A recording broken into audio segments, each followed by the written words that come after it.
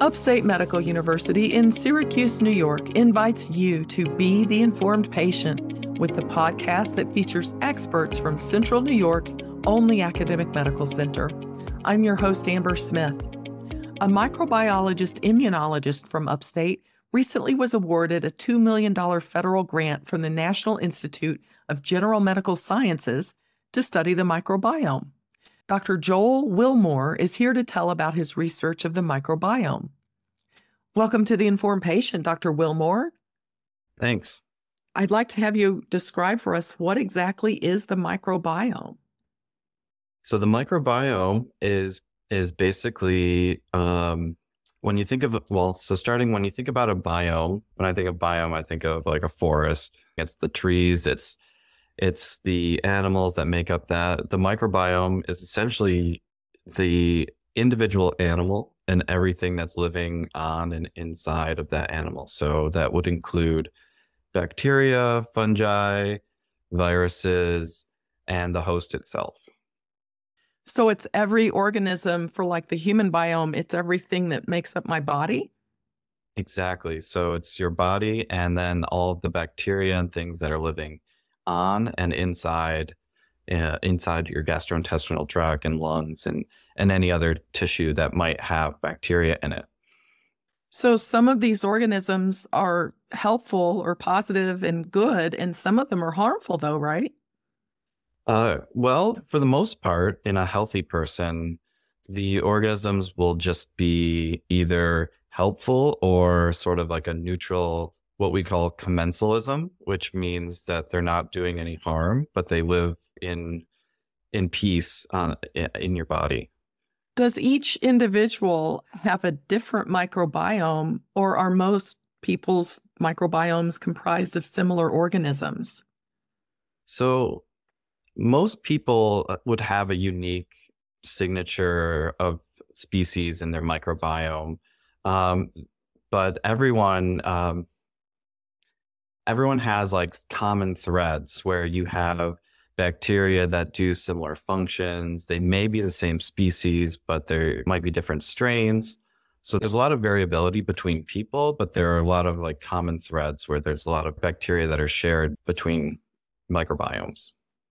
How long has science known about the existence of the microbiome? The study of the microbiome as a field has been really something of the last maybe 50 years, with a real uptick in the last 15 or 20 years due to the ability to do really in-depth sequencing of the DNA of all the different bacteria.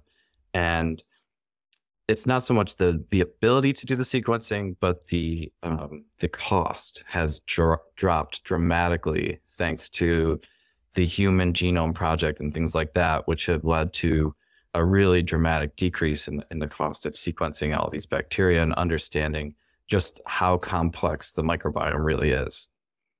So are microbiomes determined by our genes?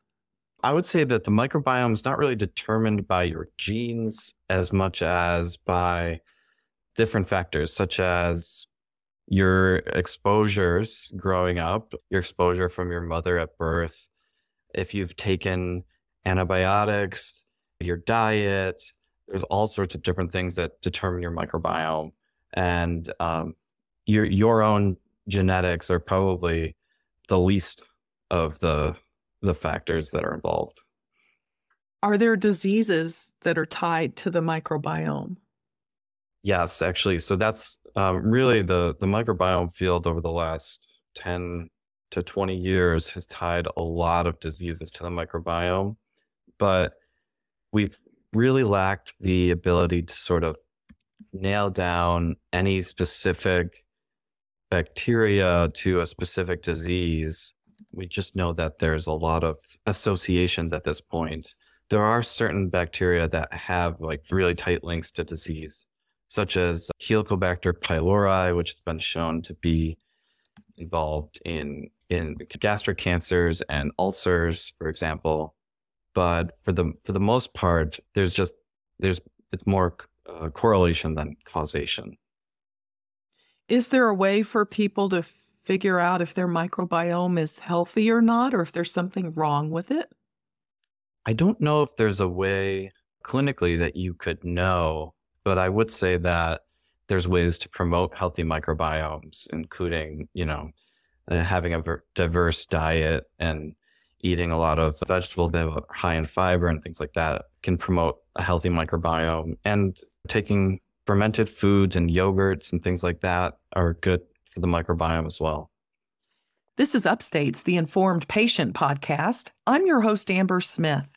I'm talking with Dr. Joel Wilmore for Upstate's Department of Microbiology and Immunology. Our topic is the microbiome because Dr. Wilmore recently was awarded a $2 million federal grant to study the microbiome. Well, I'd like to ask you to tell us about the research you'll be doing with this federal grant you were awarded. What are you looking into? So in my lab, I study the immune system, and specifically I study the cells that make antibodies.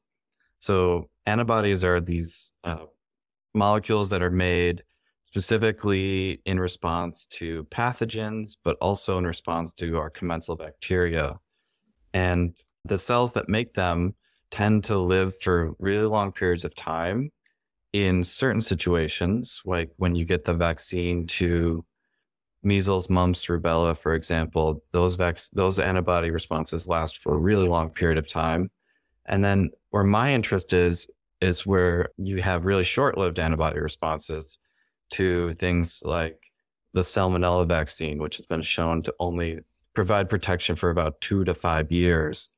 And, most people might be aware that antibody responses to the mRNA vaccines that have come out for SARS-CoV-2 seem to wane over the course of 6 months to a year as well. So my main interest is trying to understand the difference between certain antibody responses that last really long periods of time and then these antibody responses that last short periods of time, which is how I ended up getting into the microbiome, because the microbiome has been thought to really only create short-lived antibody responses. But my research has sort of suggested otherwise. Interesting. Now, you used a term, you said commensal bacteria, and I was going to ask you, what is the difference between commensal bacteria and host bacteria? And are we talking about bacteria that are part of the biome, or do they come and join later?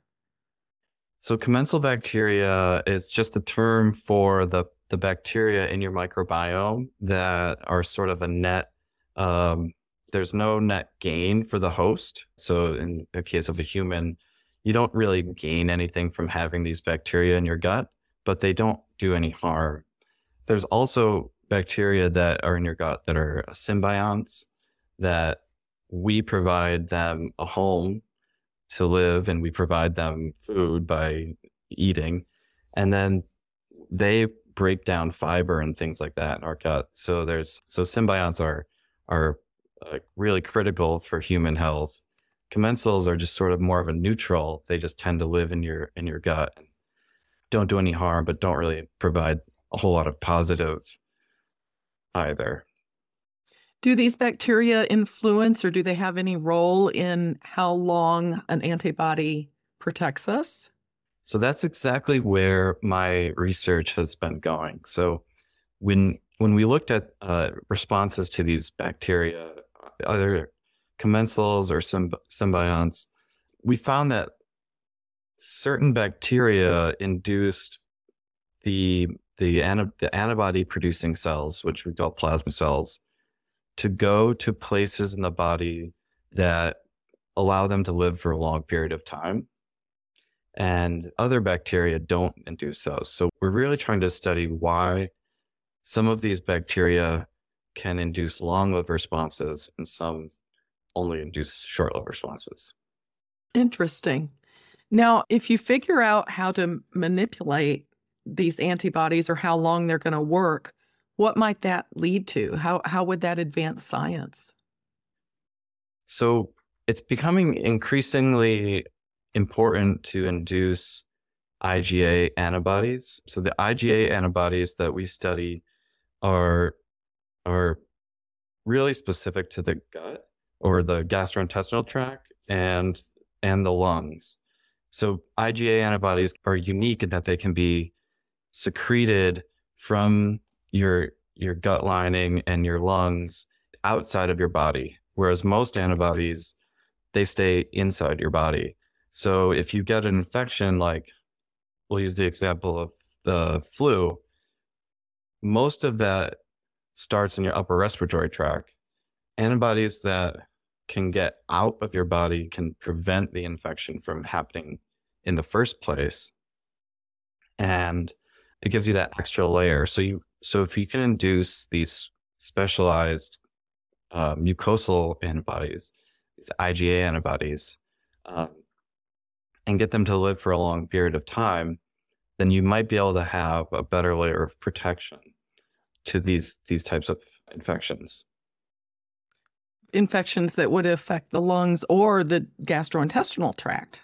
Correct. Yes. So gastrointestinal tract as well. So in the case of this salmonella vaccine that I mentioned earlier, you produce both an IgA response, which is this secreted antibody, but you also produce an IgG response, and both of those are short-lived, which is really sort of a unique thing. But if you can get a long-lived antibody or IgA response to something in the gastrointestinal tract, then you could provide protection for all sorts of different bacteria like salmonella or certain strains of E. coli that cause you to get ill. So the idea would just be inducing long-lived responses to mucosal pathogens, which has been difficult. If we can sort of learn how the commensal bacteria induce long-lived responses, we can incorporate that into better vaccine development. Interesting. Okay. Well, how did you yourself get involved in science? So I've always had an interest in science in a general sense. And interestingly, my high school biology teacher, who's now a state senator, John Mannion, really gave me this passion for biology.